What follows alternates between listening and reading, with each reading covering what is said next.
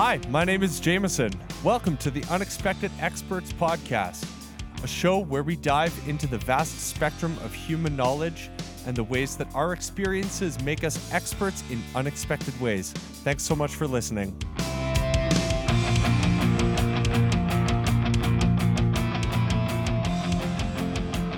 Well, welcome to another episode of Unexpected Experts, everybody. We are here with a friend of mine and one of my pastors and pastor of the local church here in Calgary, Commons Church, or one of the pastors on staff. We're here with Scott Wall. Scott, how are you doing tonight, man? Hello. I'm doing great. Yeah, happy that this worked out. We can sit and chat for a bit. Yeah, Andrew and I have been talking about this for a little while already, like having you on, and so we're stoked that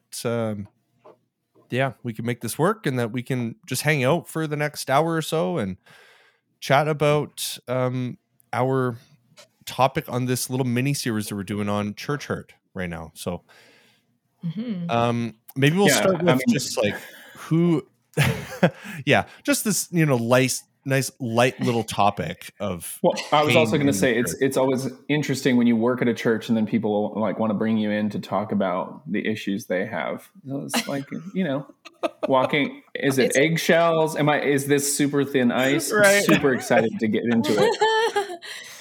It's like working at a restaurant and bringing in a food critic. Like, yeah. Oh, interesting. I mean, yeah.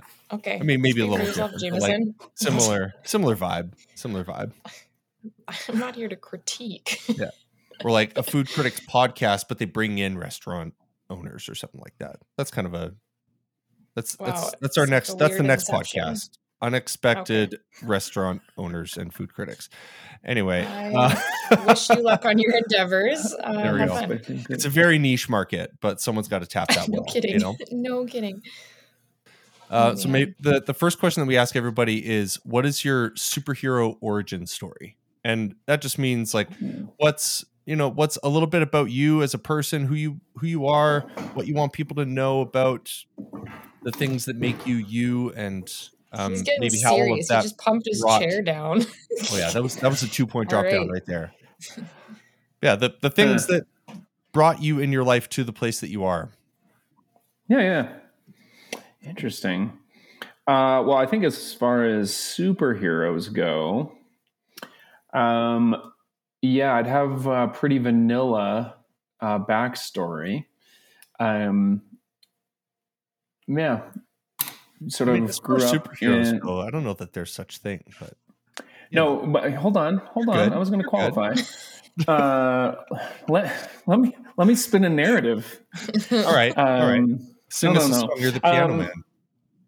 Oh my gosh. Stable family, lots of support. I think what's funny about superheroes is like they're always like troubled, maybe in a way that you don't always see up front. Which I mean, this isn't therapy, right? So that's not what I'm going to talk about. I think feel like the more you got to know me, or at least maybe if you knew me 10, 15 years ago, I had some like Hulk tendencies. So like I look like a guy that wears a suit and can be super normal. And then I might explode for reasons that you don't fully understand. That's one of the great joys of like aging a little bit and doing some work. So that if you've watched the Hulk doesn't like hurting the people in his life. That's true. Yeah. That's true. So in terms of, I don't know, what else do you want me to say? I mean, have you guys done Enneagram work before? Like, Jameson is obsessed with it. Yeah. I'm an Enneagram nerd. Not lately, but yeah, I'm quite familiar for sure. Okay. So, I'm an Enneagram 1. And the only reason I'm mentioning that is in line with this. The way I sort of live in the world is I see everything that's wrong with it. And I want to try to make it better. But my way to do that is I see everything that's wrong with me first, and I try to make myself perfect. which means that lots of the like my superhero backstory. There we go. I don't know, like, would lots of collateral damage when I was trying to be a perfectionist. So, Right. I mean, how much do you want to know? How far back do you want me to go? I'll just say I was like a professional student for a long time. So, Ooh, nice. pursued an academic career sort of in my mid 20s into my 30s. And, if you're a borderline perfectionist, that's a good place to like live and work because there are measurables and you get rewarded for totally for showing up and performing and adhering to the restrictions and the rules. Actually, just side note, I just sent my mom a note here the other day. I saw this meme where it was like, oh, you think I'm well behaved? Well, that's maybe because I spent my entire childhood thinking that an apocalypse was going to happen, that Jesus was coming back and I was going to end up in hell or something like that effect. Yeah. And I just sent it to her without any explanation. And she responded with like a concerned, like, is that actually true? Like, I'm like, yeah, I think Jesus was, or the fear of Jesus's return was like, it certainly was a behavioral modification tool, 100%. So interesting. Anyway, I just condense, spent about 10 years in the academy. So teaching undergrad and doing research. And then about 7 years ago, it's a whole long story, but ended up sort of switching careers and joining Commons Church here in Calgary. I'd always been I'd been part of faith communities, but I sort of didn't ever think I could work in one, especially after being in the academy. I didn't think that there was a community where I'd be able to be curious in the ways that I had come to be curious. And I didn't think there was a place where I could say the things that I felt I needed to say, which sounds selfish, but I think to stand at the center of a community and sort of like try to gather people around ideas. Like if you can't say the things that you really do believe, then maybe you should do something else. Right.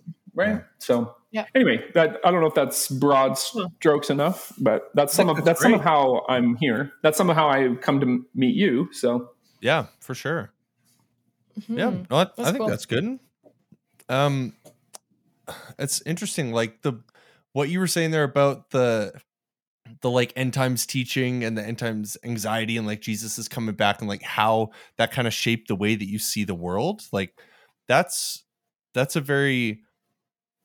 something that I'm becoming more familiar with just in the media that I consume and like the podcasts that I listen to.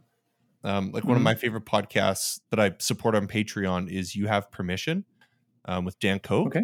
And he had a lot of that same end times anxiety growing up in his church. And he would wake up at night with like vivid dreams. And he had all kinds of like almost like borderline panic attacks about this kind of stuff, like Jesus coming back. And I remember for myself too, like growing up and imagining or like having dreams of myself being in hell.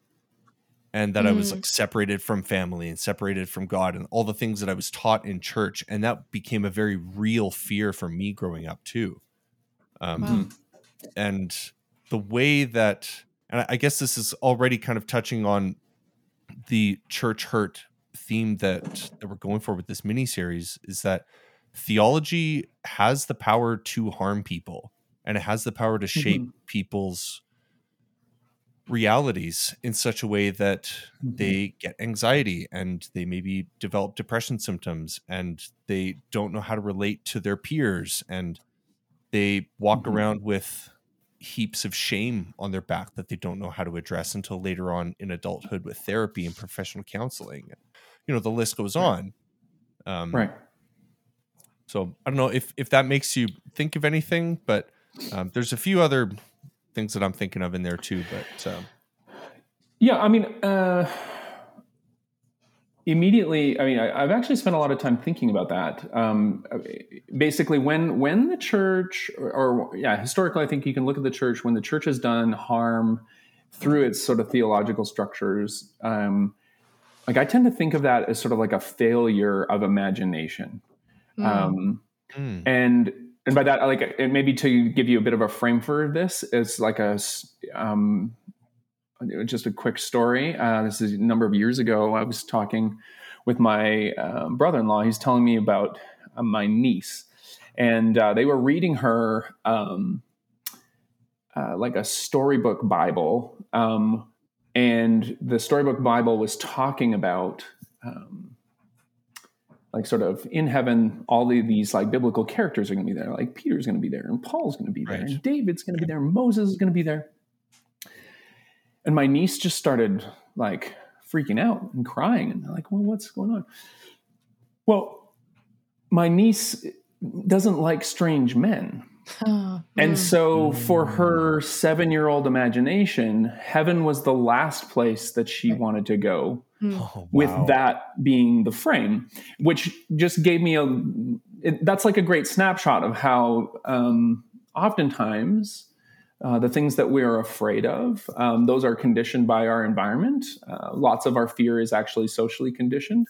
And so when not all fear, like sometimes we have, if you experience trauma, you're going to have rightful fear. And there's some fear that's actually legitimate as a safekeeping. But when it comes to religion, or certainly we'll just talk about the Christian tradition, because that's the one I participate in, where the church has gone awry is when we have shaped people's imaginations with ideas that are actually quite harmful.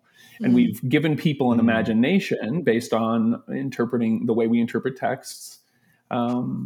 And that's not to say that texts are always easy, or that all texts, that texts don't sometimes have a point or an edge to them. I think that's certainly true. But I do think that, in my experience, I was growing up in the 80s and 90s as millennial sort of apocalypticism was sort of coming to a head. Right. What's interesting, if you want to go and look, you can go back 1,000 years to where the first millennium was turning, and there was all kinds of crazy, fearful fervor at that same time. So when you realize that these things are cyclical, or that they're a function of sort of human meaning making, that's why I sort of say, well, if other people like yourself are having those kinds of experiences, that's if and when we come to a place where I can shape people's imaginations, we should maybe take that job very seriously, and we should think about is fear the tool or the mode by which I want to motivate people to stay in or to choose this tradition. And I would argue that lots of the hurt that maybe people experience, it's been born out of being in places where, they may have suffered trauma or abuse. That's not necessarily rooted in fear, but in situations where there's control or manipulation, or even just like really scary ideas. I don't know. I've sort of, and there's lots written about that. So I'm not out on a limb there. So, but that's sort of one of the things I just sort of was thinking about as you said that. Yeah. Well, and even teaching people or teaching kids at a young age appropriate theology, like stuff that they are able to handle and understand. And like, maybe don't start with total depravity as a doctrine for a 3-year-old, maybe introduce. Was that your experience? Oh, for sure. Really. Okay. Like, I grew up in like 5-point Calvinism, tulip theology, and that you're broken and depraved and sinful and completely worthless, save for the grace of God. Right. But I don't think that kind of theology is appropriate for kids to learn or be taught at a young age. Maybe when they get older, sure. But there's age appropriate theologies that, just shouldn't be discussed yet. Like, elaborate more on the grace of God and the love and the acceptance, and then maybe get into the nuance of other theological interpretations after that. But anyway. Yeah, I think one of the things you're mentioning there is a feature of sort of the niches that we grow up in, right? So totally, like even that language of depravity, that's not language I was ever exposed to. I think that's actually quite unique to Reformed meaning making.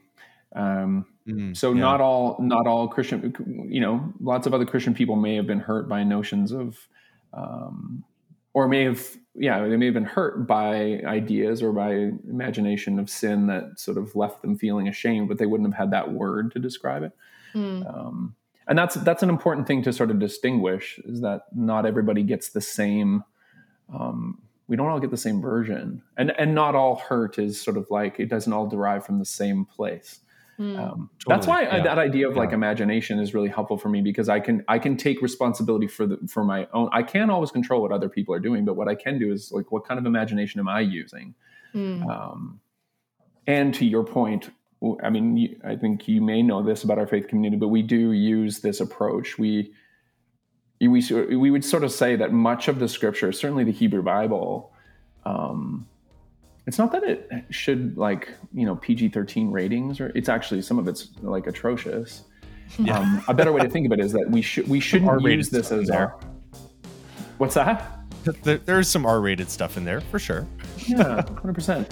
Yeah, but we should just use some care. And not because children don't have the capacity to reason.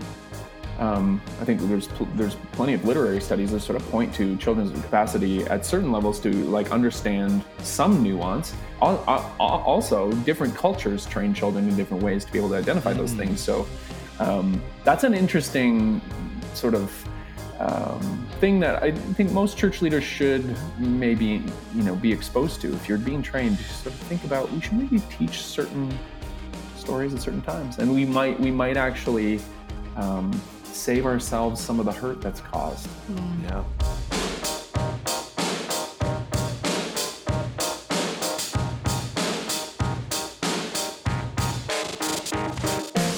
When you hear the term church hurt, like what comes up for you as somebody that's employed by a church, by a faith community? What does that bring up for you? Maybe in experiences that you've had with conversations with people, or maybe in your own life, or hearing stories of the broader church community, maybe recently or throughout history. Like what does that word or that phrase bring up for you? Well, certainly one of the one of my disciplines or areas of training is in history, and so certainly one of the things I think that if you're going to be part of this tradition, it is sort of, you need to be responsible to be aware of the ways in which the tradition has sort of unfolded, not just in your own, our sphere here in the West. But to understand, like even if you just understand the last 100 years, so for instance, understanding missionary movements that were part of the colonial project in various places around the globe, and how those things, did cause some harm. Like I just think that's an important, it's important sort of humbling practice to realize that maybe our tradition, in our pursuit of bringing the kingdom of God to bear on the earth, maybe we haven't always gotten that right because we haven't served people. So that's one of the things that, like, historically I know, that I participate in a movement that has caused a lot of pain and suffering. I just think I imagine that that's not unique though to church people who work in churches. I imagine that lots of people who for instance, work for large corporations, whether, they might, they might have some self-awareness, and they may be aware, like whether or not they're allowed to, become a whistleblower, or whether or not they feel like they have agency to affect change in what's happening in the company's use of certain land, or how it extracts labor from certain parts of the world. Like, those are all things that I'm convinced that people who work in large movements or organizations, like, there's human beings walking around in the world thinking those thoughts.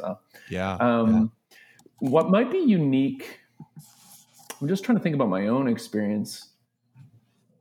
I mean, I think what might be unique for at least for me, because of where I work here at Commons, we do sort of position ourselves, but we also, whether we is it chicken or egg? Do we position ourselves as sort of the last stop out of town? You know, if you're saying, I don't know if I want to have anything to do with this tradition, we do want to be the kind of community that by committing ourselves to intellectual honesty and spiritual passion and sort of really strong Christology, we want to be a version of this tradition that the person who has good reason to hate it, like we want to aspire to be healthy, and we want to aspire to be integrated and open, and like we've sort of structured ourselves, and we still continue to live into those things as aspirations. Like how can we prevent the kinds of hurts that the tradition has enacted on people around us? Yeah. And I think if you were to talk to some of the people on our team, like the people who work here, you'd find stories of profound wounding. And I mean, that's not a huge part of my story, but I'm also, I already talked about how I have this perfectionist bent, and I'm also, 6+ feet tall and an athlete and male and like to talk a lot. And so those are the kinds of people that the church historically is like, that's what we're trying to model ourselves on. So that's another sort of angle for this, that, I don't carry a lot of baggage personally, but I do spend a lot of time with people who do. Does that make sense? I don't spend a lot of people. That'd be weird. But I spend lots of time, I don't know, like every week for sure. I meet with someone who's working through either something that's current, like I'm trying to reconcile myself to the tradition, sure, based on something that I can see is wrong. Like even something as simple as I'm from a church that's actively supporting Israeli response in Gaza. And I don't know how I feel about that. I spend lots of time in conversation with people who are trying to like work it out. And I don't think that, maybe another angle then is to not assume that our church hasn't caused harm too. Like, I think that that would be erroneous to sort of think that or feel that way. So the goal is also, say in my work, is to do our best to open ourselves up to critique and open ourselves up to honest conversations about how we may have failed people. I open ourselves up to situations where maybe somebody feels as though the systems and structures of our community are exclusive in any way. Like those are all things that we have to do on purpose, and we can't ever stop doing them. So when you sort of use that phrase, it seems to me like any Christian leader should be walking around in the world being honest about the harm that's been done, that there are people that they walk into Walmart with that their brand has actually actively wounded. And I guess, right.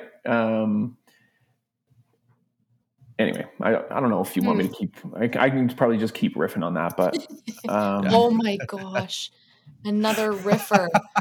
You're kidding. That's funny. Me. I say riff all the time, and Andrea gives me such a hard time for it. I'm like, that's what we're doing. We're riffing. Like we're talking about something that we're excited about, and it's a riff. It's a riff. Yeah. There's been a couple of times where JMO has said it like too many times in like 2 sentences, so then it just becomes a problem. Yeah. Uses that as a noun and a verb. Feeling very called out right now. Yeah, fair enough. Okay, fair enough. And then riffing on a riff. Adjective. Yeah, that was super riffy. Riffing on a riffy riff. Yeah. Oh, brother. I just wonder, like, and we kind of brought this up with our last guests that we had on talking about the same subject, but I wonder what your take is, because you kind of maybe touched on it in a way, but maybe to dig deeper into it. When I'm finding lately, probably more than lately, but it's just kind of more apparent on my mind lately, that we're sort of lumped together in this. And I think I like this idea of branding, under the brand, under the umbrella of the church. And yet I think that, I mean, I don't know if it's bold to say, but I feel like that there are certain either churches or denominations or whatever you want to look at it as, that are doing the specific quote unquote harms to people. And so if Commons is this place, sort of the last resort, the last stop on your way out of Christianhood, shall we call it? Or is that, maybe, am I No. I would just qualify that specific piece to say I don't think that's necessarily how we see ourselves all the time. No. But we do. I would say we do want to try to be a community that, for those kinds of people in the world, we could be the place where those people could land. Yeah, for sure. Totally. I don't like our church is anything but a collection of those people. No, sorry, I didn't mean it that way. I know. But yes, no, I appreciate that. But I guess, and just the question is, like, how do you talk to those people? Like, if those are the people that are coming to you with their qualms and their woes and their frustrations with the church, how do you have that conversation with them, that, like, not all churches are the same, and, perhaps there are some facilities, buildings, however you want to view it, that are reconciling or trying to reconcile differently. So I guess for like a super lax way of saying it, like, how can you make it so that we don't get lumped in the same group together? Do you know what I mean?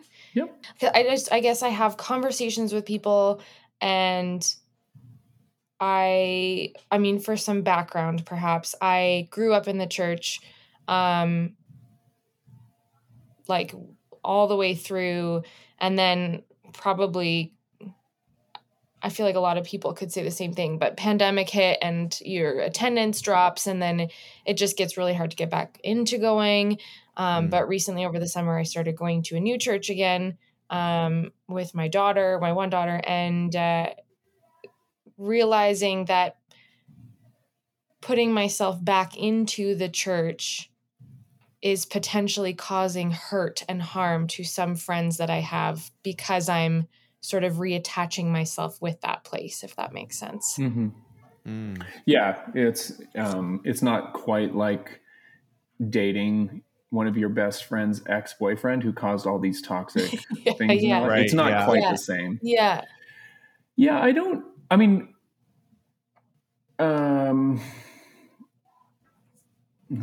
That's a bit of a false equivalency.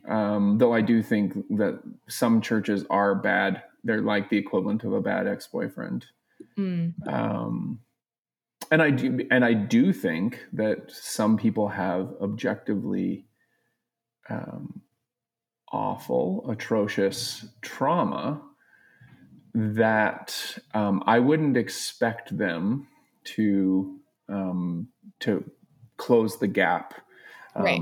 They are right to they're right to hold whatever distance they need to be and feel and live a safe life.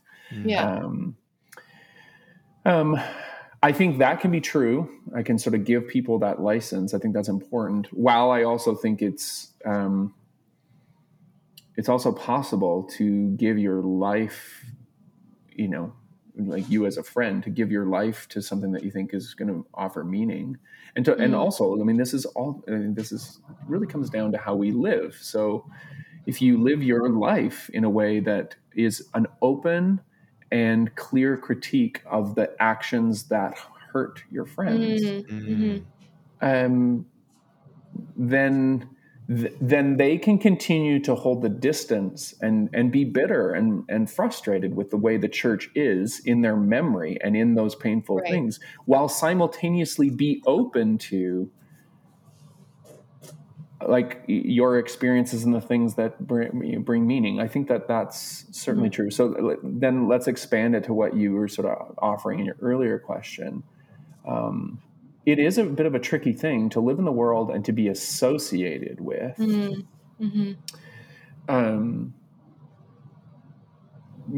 be associated with those who also claim to be part of the same tradition. I guess probably the best thing to do is just tell you sort of how I parse some of that. Which is not prescriptive. It's just how I survive in the world, and how I survive maybe working at a church. I mean, one of the big things for me is I don't spend time on social media, like interacting with those I don't disagree with, or those I like. And I do that for my own mental health. I also, in saying that, openly admit that I had somebody. It was lovely. I had a conversation just a couple of weeks ago where somebody said,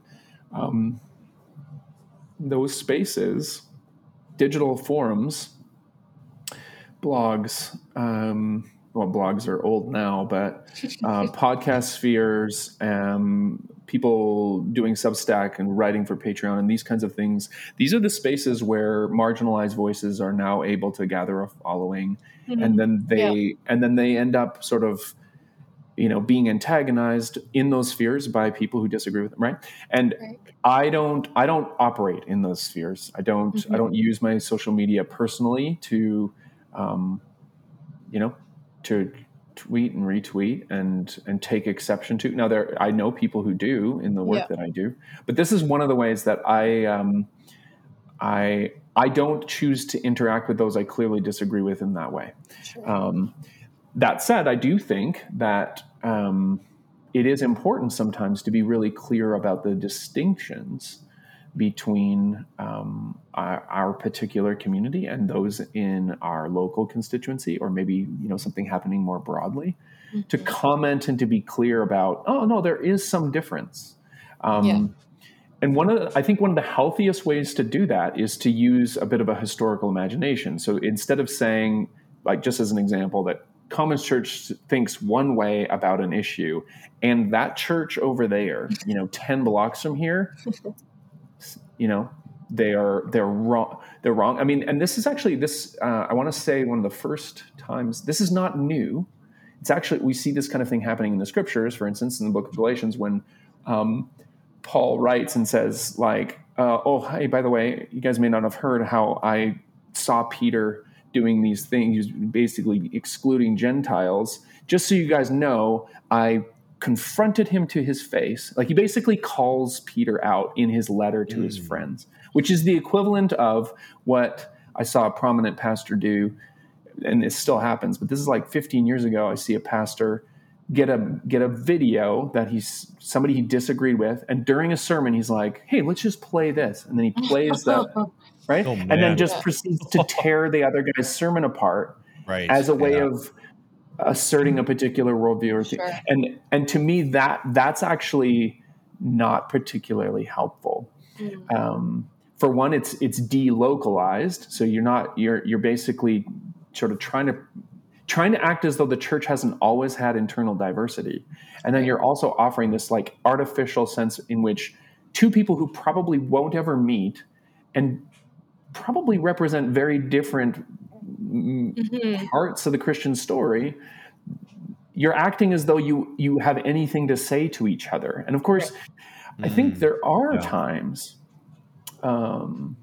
where we do, maybe if certain people in certain places, either whether an office they hold, like, I mean, we see this in the Catholic Church all the time. The Pope speaks to all kinds of things, right?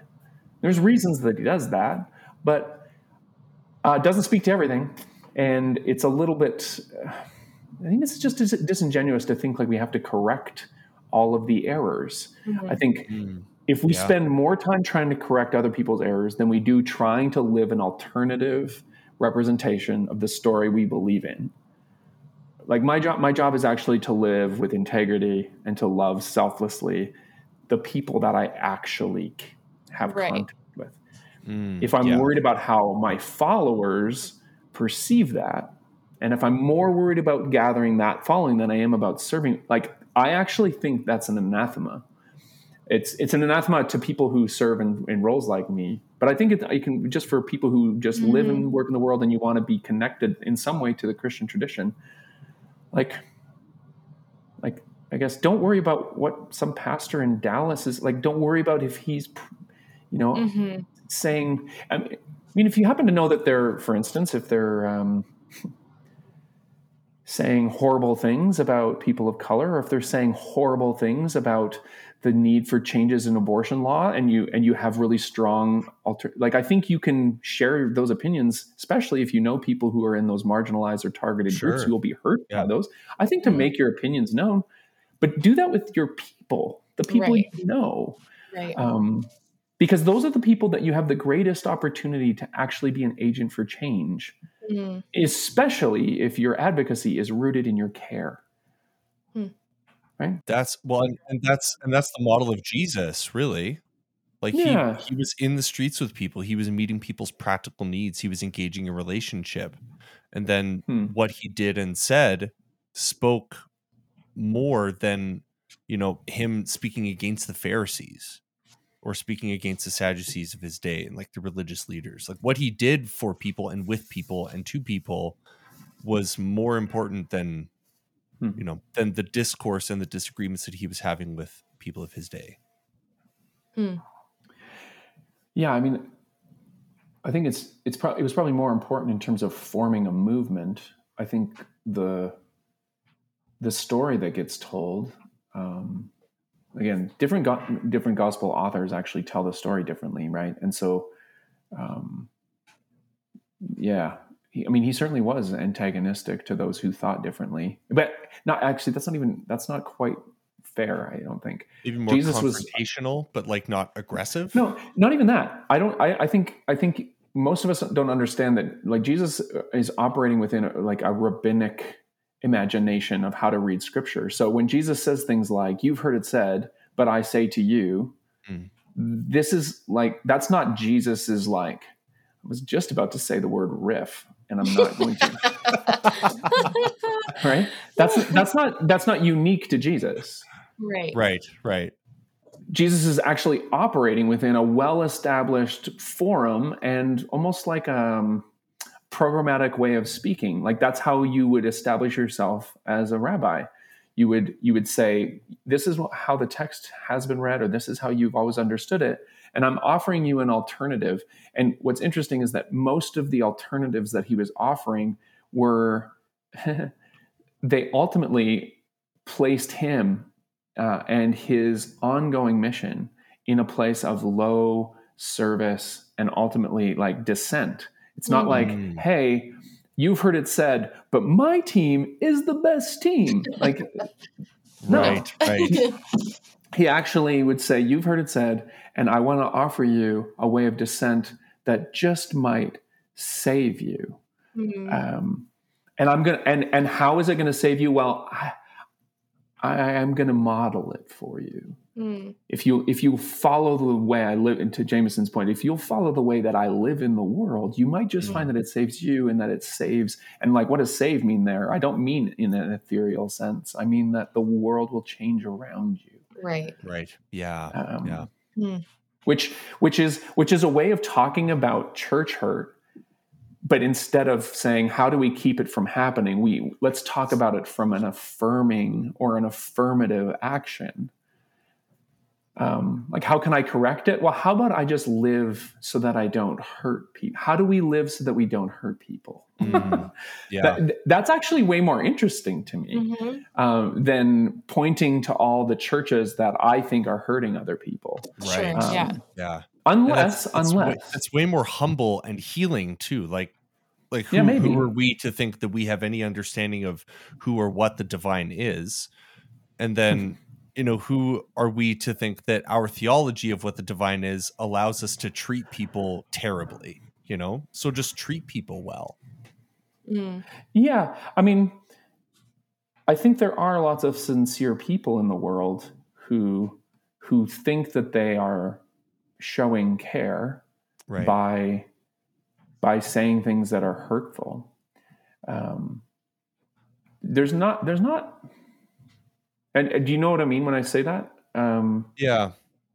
I mean that there are segments of the Christian community, and this would be around the world, who would say, no, it's because I love you that I tell you that you are out of line and you're going to end up in the bad place. Right.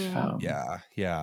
And I think I sort of grew up around a tradition of a Christian expression that was sort of rooted in that kind of, when we were together, that's the way we would talk. We would say, no, we don't want people to end up in the bad place. So we need to like name the things that they're doing wrong. What's interesting is I think most we our true theology is always betrayed or relayed in our action. Right. And I think most people don't actually do that. I sat and had coffee with a buddy of mine one time, and we were talking a little bit about this. And I said, if we actually think that, like, we believe and trust in a divine character that's going to send people into a conscious torment, or just whatever version of hell you want to use. Yeah. If that, I got quite emotional with him. I said, if that were true, we should be standing at the counter where people are like buying their coffee and like grabbing them by the shoulders. Like, I don't think we think that. Just so. And what is it that we don't think? It's not that we don't. It's not that we think don't think that people make mistakes. It's not that we don't think that there is injustice.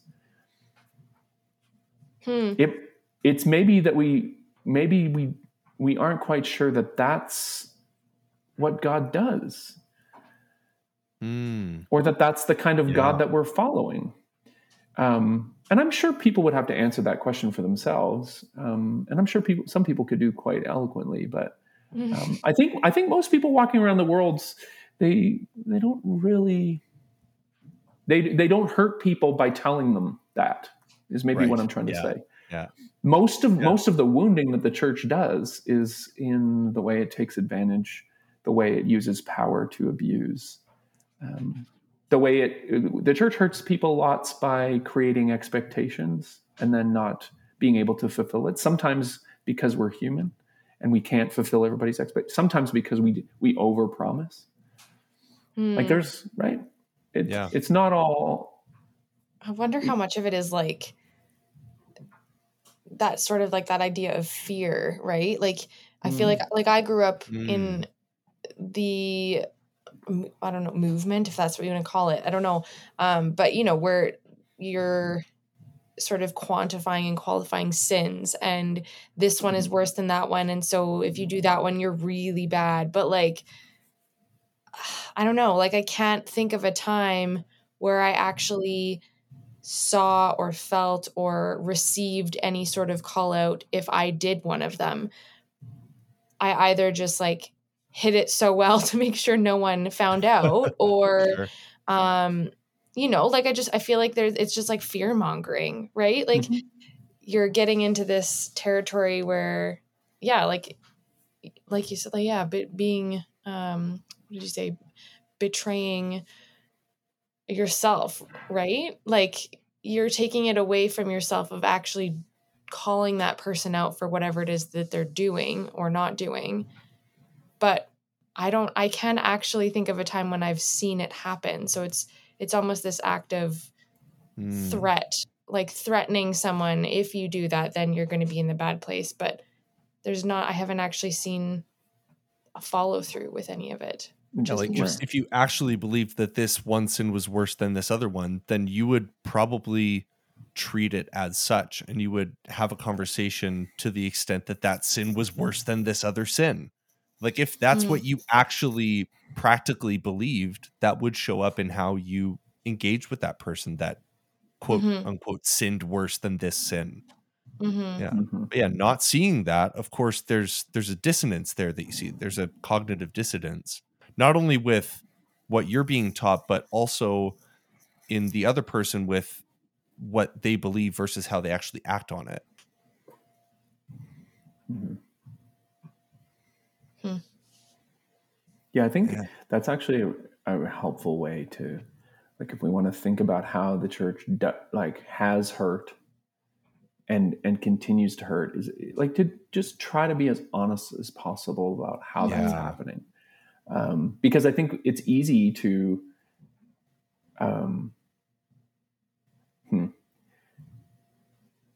just trying to think if this is true for me or if I've seen it in people, but I think it's easy for people to be disillusioned and frustrated with the church. It's a community, and there are plenty of reasons to be hurt by it, or to be let down and disappointed by it.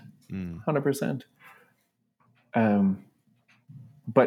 But it often, I think, takes some time to sort of untie the knots about what was actually happening there. Like sometimes some of the harm that happens, it's so egregious and it's maybe illegal, or it's open. But I think even something as simple as Andrea, you were mentioning, like, one of the things I think that happened during pandemic restrictions and shutdowns is some people ended up realizing, like, oh, those church people aren't my people. Like those aren't the people who I wanted to create a small tiny circle with, but then also those weren't the people who checked in on me. It was like it was like it was the woman on my my team at the Volley Dome who, like, sent me a text and, like, hey, I remember you saying your mom got sick. Like, I think some of the strands of social networks that were natural for lots of church people, you just realize, like, oh, I guess I don't need those people, or those people don't need me. And so it's not that people are, like, super bummed out about the church, but if you just, like, there's a bit of a knot there around, but the people let me down. They didn't show up for me. And that's something that we should all, do. We got to do the work on that. But I think that's such a huge problem with it. some churches too, is that there's this rallying, and this is more within my experience and other churches that I've been a part of too. It's like, if you don't believe this thing, then you're not part of us. And there's that tribal mentality of, like, our theology is this, and if you don't ascribe to all of these theological points, then we can't really have you here as a member. And it's maybe not stated as publicly as that, or as like cut and dry as that, but that is the sentiment, and that's the feeling that people get when they start asking questions or they have doubts, which is a completely normal part of being a human, is having questions. Like, certainty is not something to ever hold up, right? But yeah, like, as soon as you wrap your identity as a group around an idea to the exclusion of everything else, then you get that separation.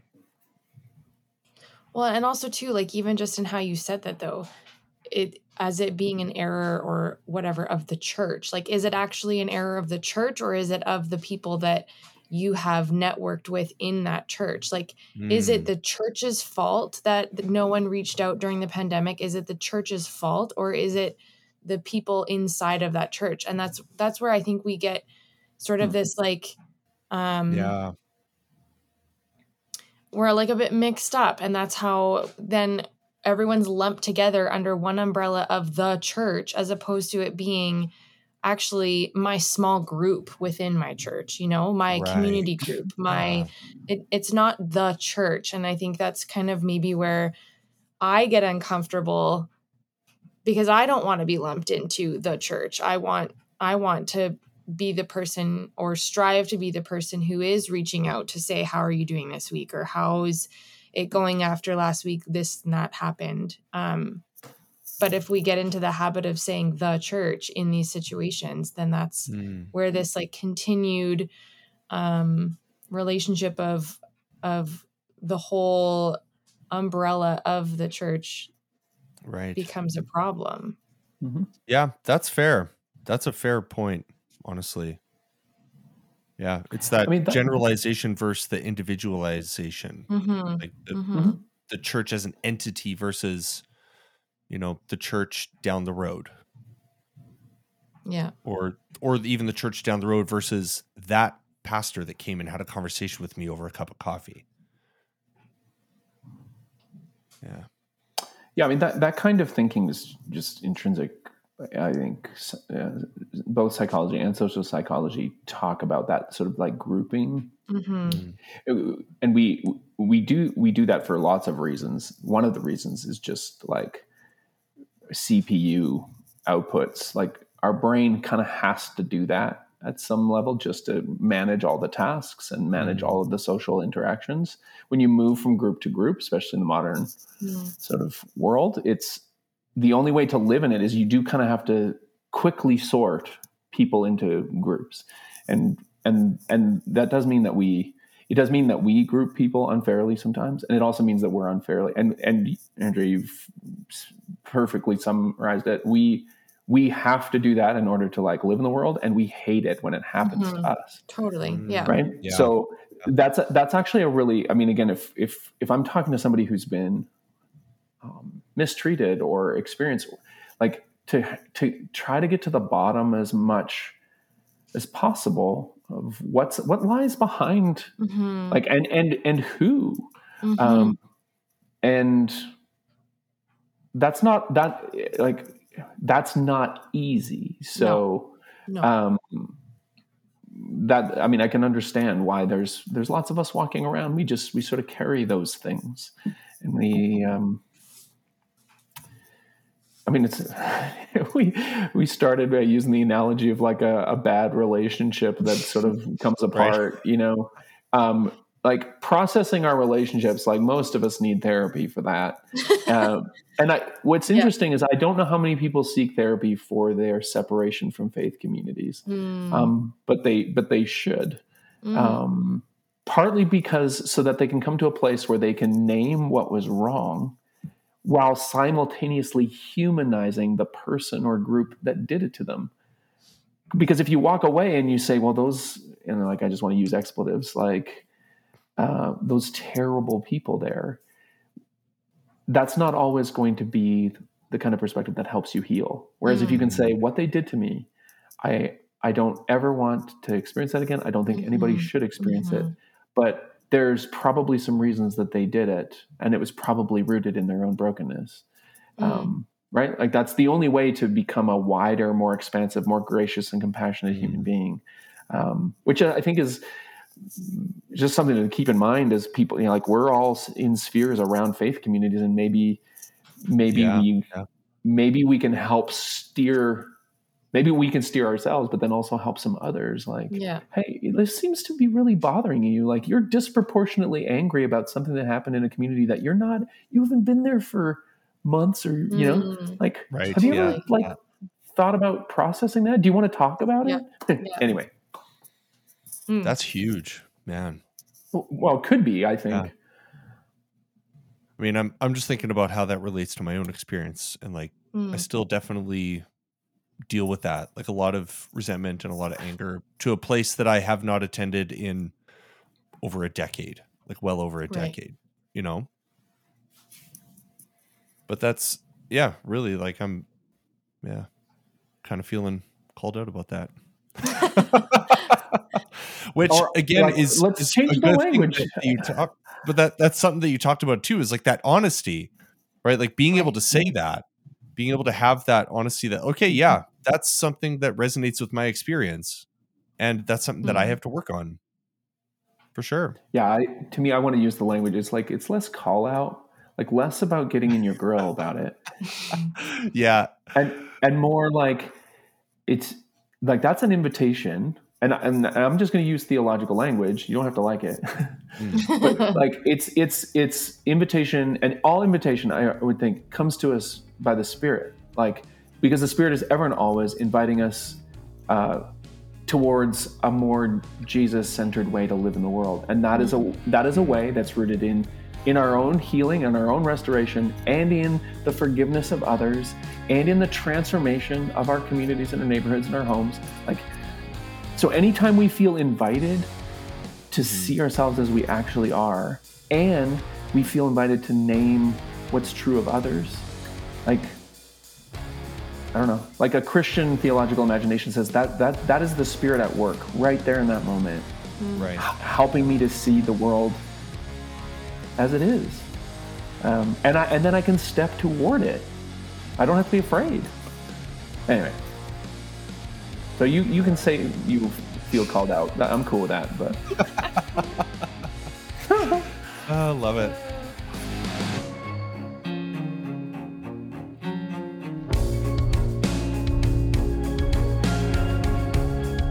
Okay, one other thing too that I'm thinking about, the last episode that we did sort of in this mini series as well with our other guest, we were talking about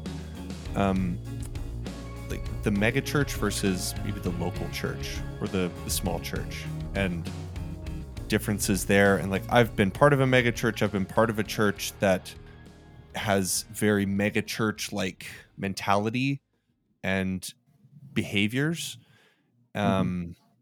And so I'm semi-familiar with the idea of how that type of system operates. But one thing that she said on a previous episode that we talked about, and also during our episode, is that is just her faith in the local church. Your other guest said this? Yeah, our other guest, yeah. I was, as we were having that conversation, and as I was listening to another episode of a different podcast that she was on, I was thinking about how Commons, to me at least, exemplifies what it looks like to be the local church, and to be a church that is in the community and of the community and for the community, while still being this place where we can gather around the person of Jesus. So what does the idea of like being that local church maybe mean to you in contrast to something like a mega church model? Yeah, could say lots about that. And we're out of time. Thanks for coming on, Scott. Much appreciated. This was great.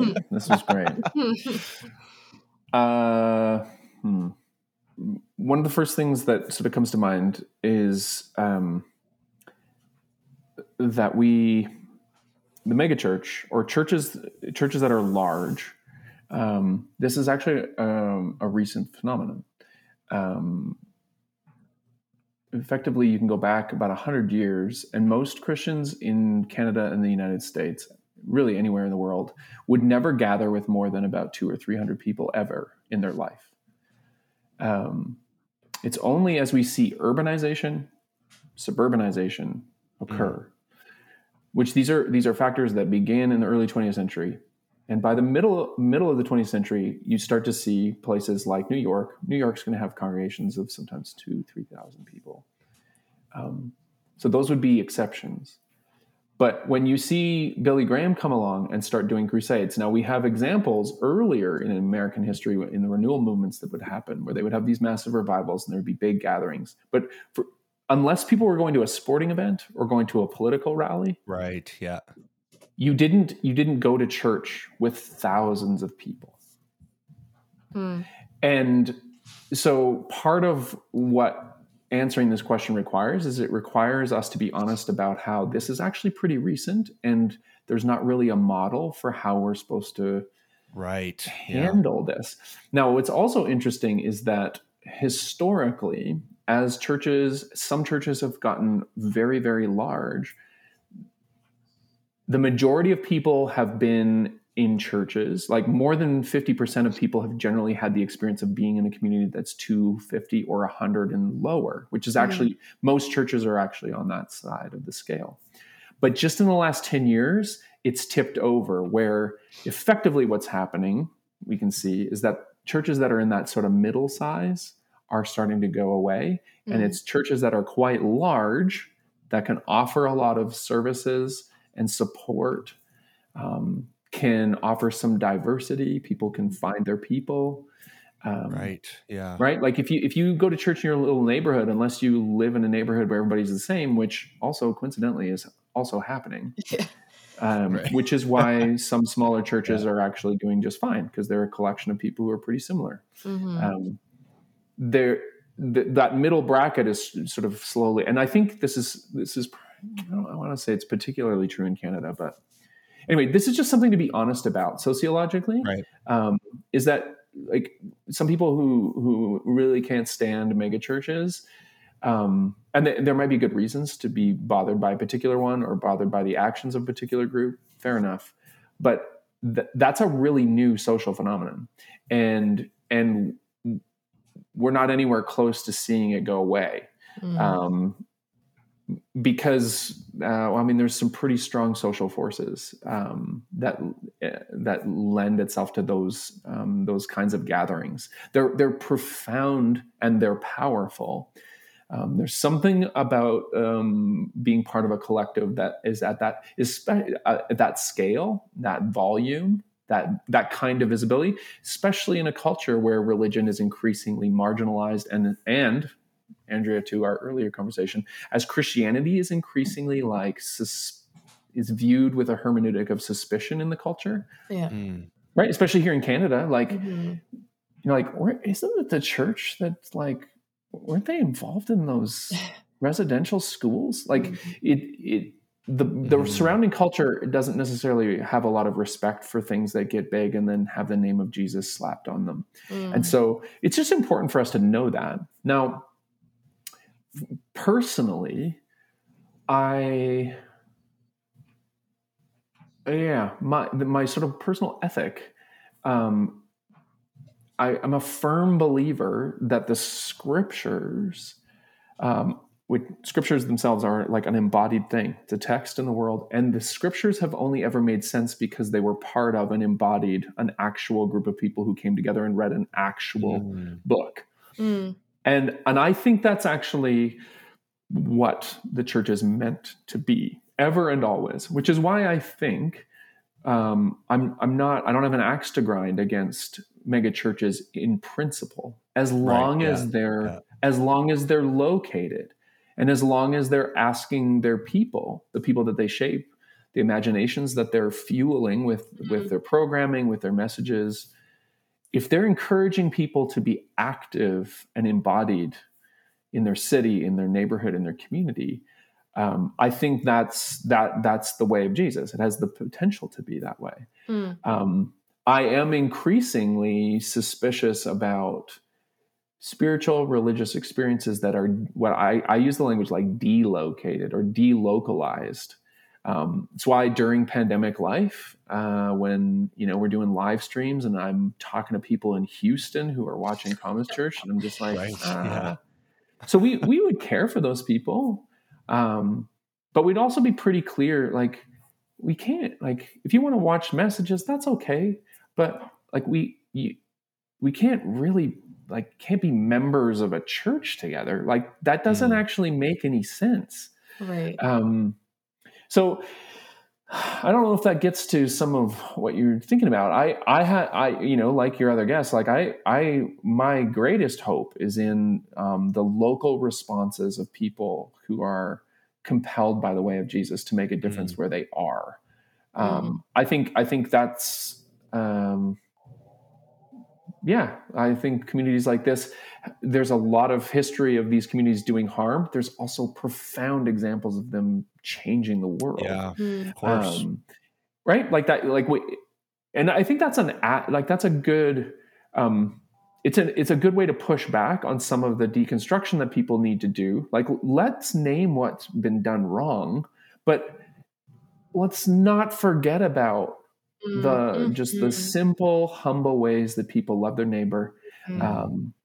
And then when you think, we live in a culture where public access to healthcare, which of course there's a lot of tension around this. It's not equal access, but it's public, right? This idea was actually sparked by a Christian person who thought that we needed to create a structure that would provide support for people across the social strata. Right. And so you can call that socialist, as some people want to.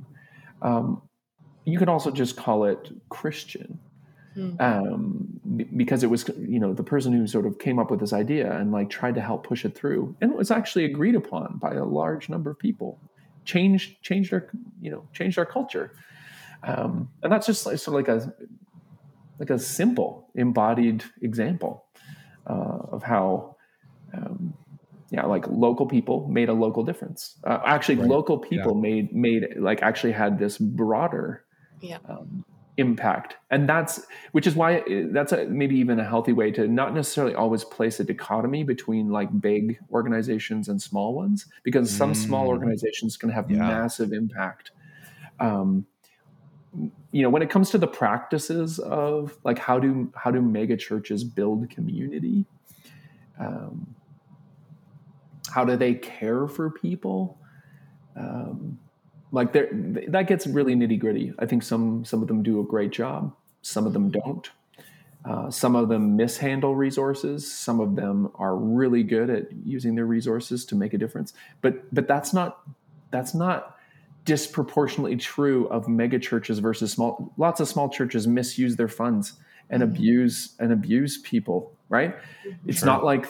What is different is the size and the scale, right? Which is why I think we have a tendency to we exaggerate, and in some cases it is more erroneous. Like if you're stealing millions and millions of dollars or you're mismanaging, like that's a big deal. We need to name that. But anyways, and like sometimes the bigger ship is harder to steer, for sure, and the smaller ships are more agile and they can navigate.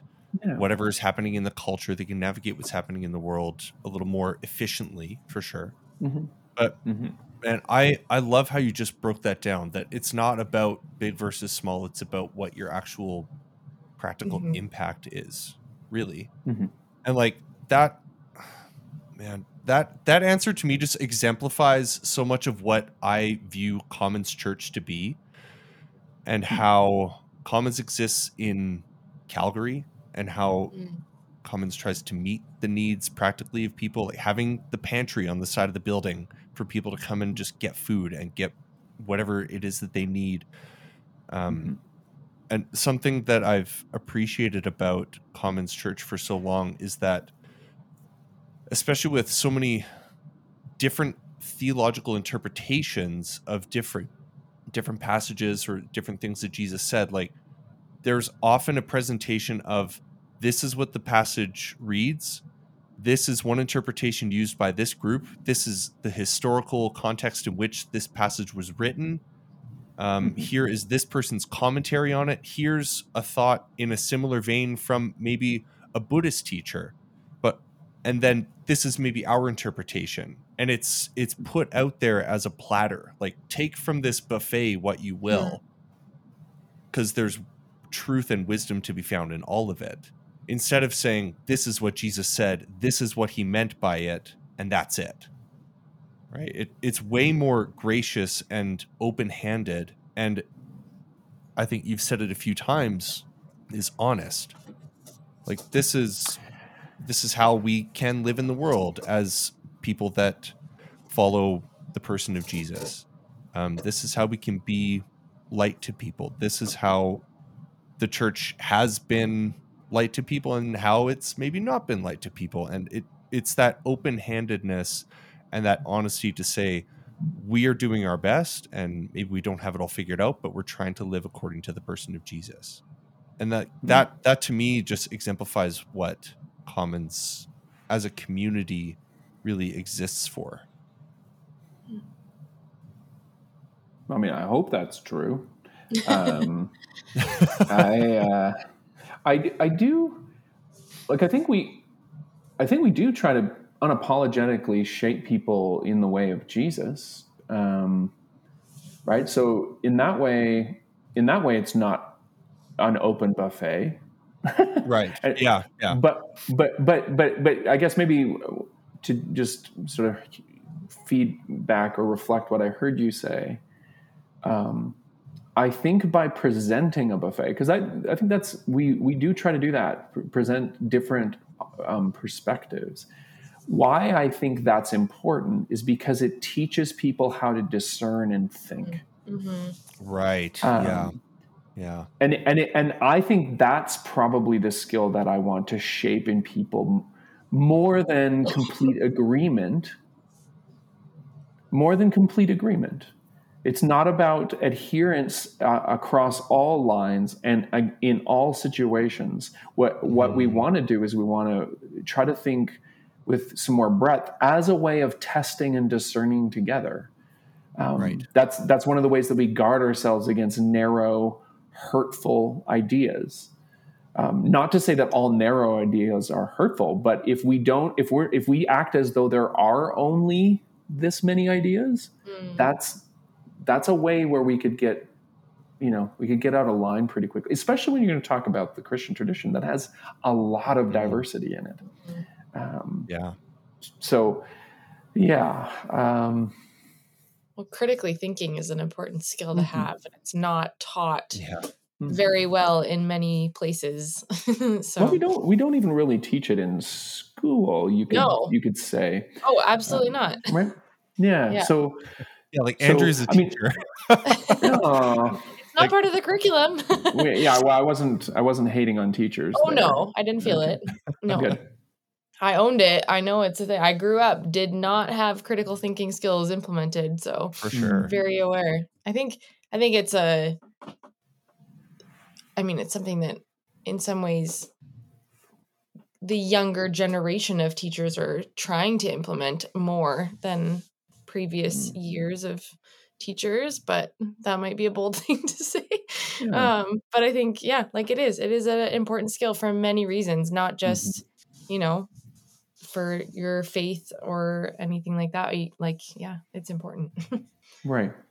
For many aspects of life. So it's good. Yeah. Yeah. Yeah. So, that's something we aspire to as a community, 100%, to Jameson's point. Which is good. I think it's important being part of the Christian community to be able to get sort of the lens of the church put on so that you can learn to discern for yourself. And, it's important. Mm-hmm.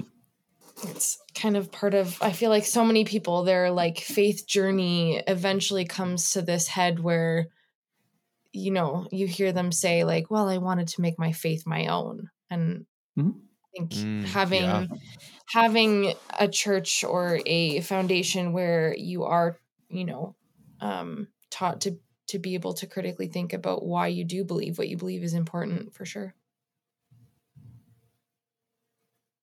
Yeah, instead of just being told what to believe and why it's the only right interpretation. Like here's what the church has thought about this idea for a long time. I think you'll authentically live out your faith. You will more authentically live your faith out. Yeah, or maybe even just slightly more open way to say that is that there's potential. Totally. Like if we choose to try to be honest and we choose to try to try to make space for multiple perspectives. I think this is so true in a globalizing world, right? And with the understanding of how critical thinking or critical theory, critical awareness of history and culture, that means that we have to and people. It's interesting. There is a response for some people to say, well, I can't really do that with the message of the scriptures. Like the scriptures they say what they say, and we just have to tell people that. And I can understand to a degree what that person means when they say that. But I think we do have to use some care. We're going to carry this story around in the world. We need to use some care in the way that it's been told before. Yeah. And we need to take some care. If you're a person that looks and carries a body like mine around in the world, I need to use some care in the way that when I say this story, it carries different weight than when somebody who's in a different body. Sure. Right. Yeah. And I don't think that compromises, for the person who's concerned about us, like leaving the core message of Scripture behind by being so critical about it. To that person, like I'm not dropping that Yeah. right? Like I think there is a way to be Yeah. cisgender white guy in the world and actually be like Jesus. Imagine that.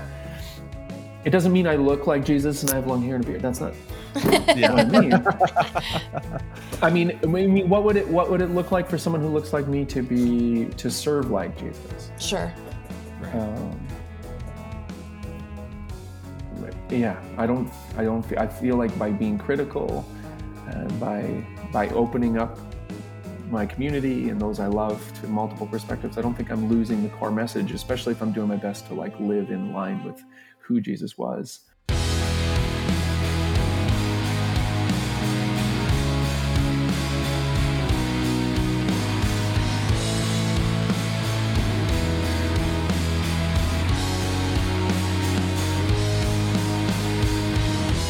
We always ask one question at the end for everybody as well. And I think just based on our conversation, my thought of how to ask it is, what's something that you wish people knew about what it means to be a Christ follower?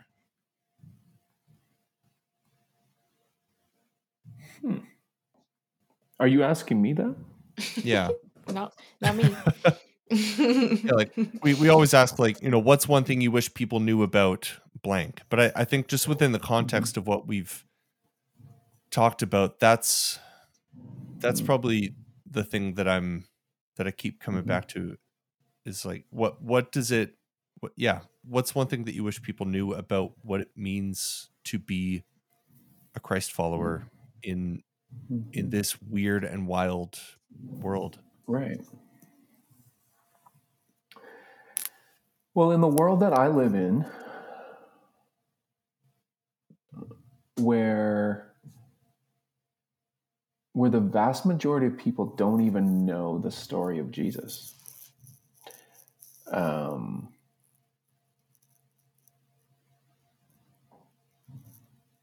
Yeah, I think I would maybe use this language.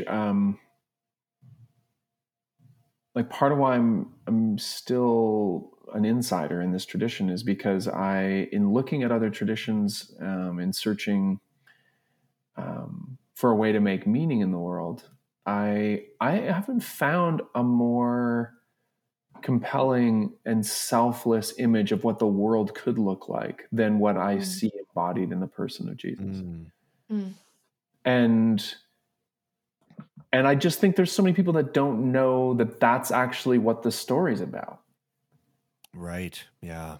The story of Jesus has been used as justification for empires and powers and capitalist gain, and I think the only way that it can be corrected is if people who claim the name of Christ live lives that are marked by decidedly different factors than those. Like, how do you expect that the world can get a picture of Jesus if his followers are just swept up in the capitalist enterprise? Like, how else are they supposed to catch vision of what the world's supposed to look like? I don't. Yeah. Right, which is not me saying that every person I know that invests in the stock market is going to hell. That would be a gross oversimplification. It's to say how is it going to change if we don't offer an alternative view and offer an alternative view? Like how are you and I supposed to do that? Well, I should probably just ask myself where I live. Maybe I can't change legislation, but what could I change where I am? And because I think that's what I want people. I want people to to know what's actually at the center of the Christian tradition, and it's the person of Jesus who lived a life that did everything it could to not harm, and did everything it could to show us the image of the divine that would rather be the victim than the victor. that's the center of the story. And anybody who says otherwise, I'd